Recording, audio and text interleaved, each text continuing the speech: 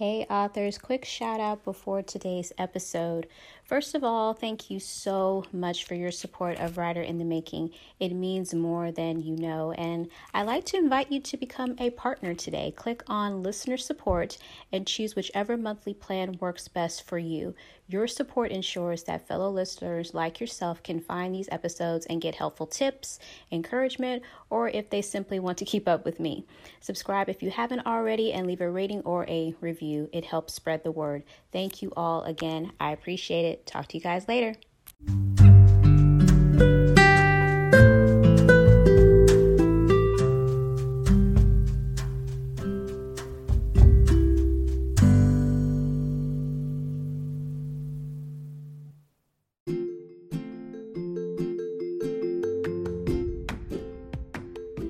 Hey authors, welcome back to another podcast episode. My name is Daria White. Thank you all so much for tuning in on today.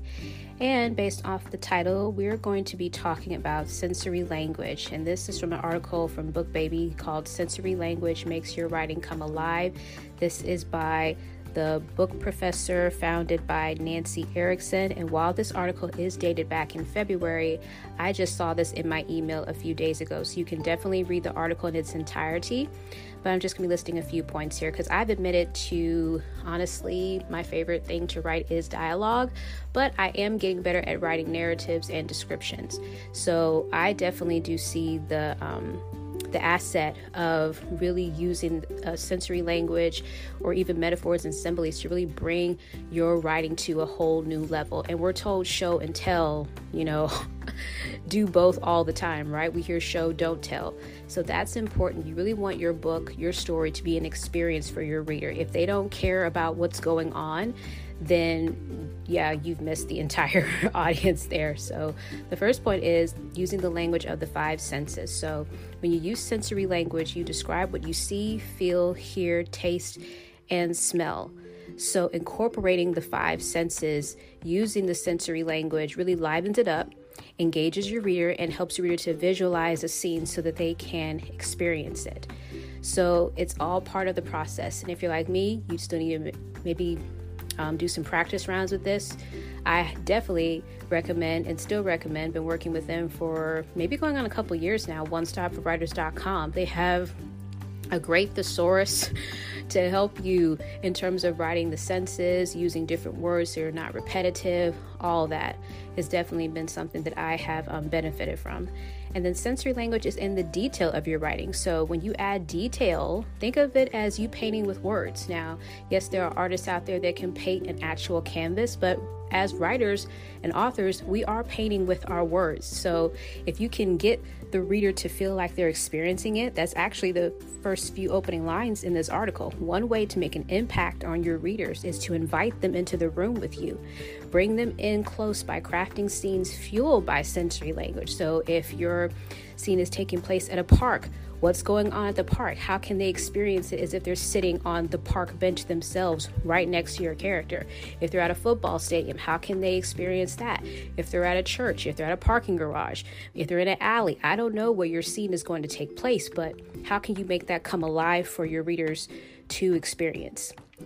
So, sensory language and your writing. Here's another point. Human beings are wired to relate to things that have an emotional impact, which is why we tend to remember good stories. And even in nonfiction, you can experience the impact of your narrative affecting your reader on an emotional level so they will better remember and relate to what you have written.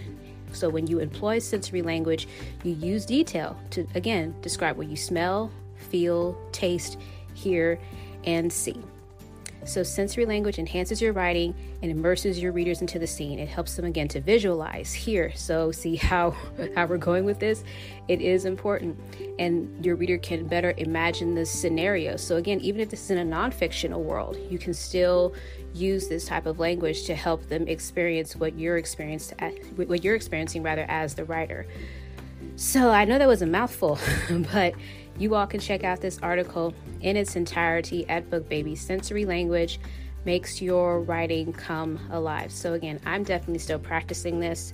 This is something that I've had to work on. Again, I would rather write dialogue. I don't know why. It's just my preference. I love to get to the conversation, especially if there's a banter going back and forth between my characters.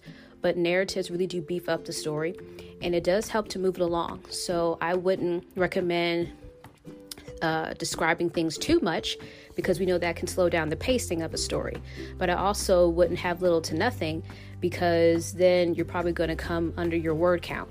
So find a balance in between. There's not a one size fits all answer here. So find what works best for you in your story. Have a writing partner read over it. And then when you get to that stage, have your editor look over it. Seriously, writing a book takes time. So be patient with yourself. Don't worry about it if you don't get it right the first time. It takes a lot to polish and get the story exactly the way that you're like, you know what, this is not perfect, but I've done this with excellence. I've done the best that I can do. So I just hope that readers enjoy this and the right audience will love it. Don't worry about those that won't. So you guys have an awesome rest of your day and weekend. I hope that was helpful for you. And if you're not following me on the Wisdom app, I encourage you to follow me at Daria White. I have been doing some live talks there, and I do share some tips there as well on that platform. So Wisdom, for those of you that have iPhones, you should be able to download it, but it is coming to the Android very soon. I did see that announcement, but I am a top mentor on Wisdom. I've shared about that. So if you're not on Wisdom, go ahead, download it for free. You can follow me at Daria White and catch some live talks that I will be sharing on there for writers and authors who are on this journey to write the best book possible. So you guys stay safe out there. God bless. And I will talk to you all next time. Bye.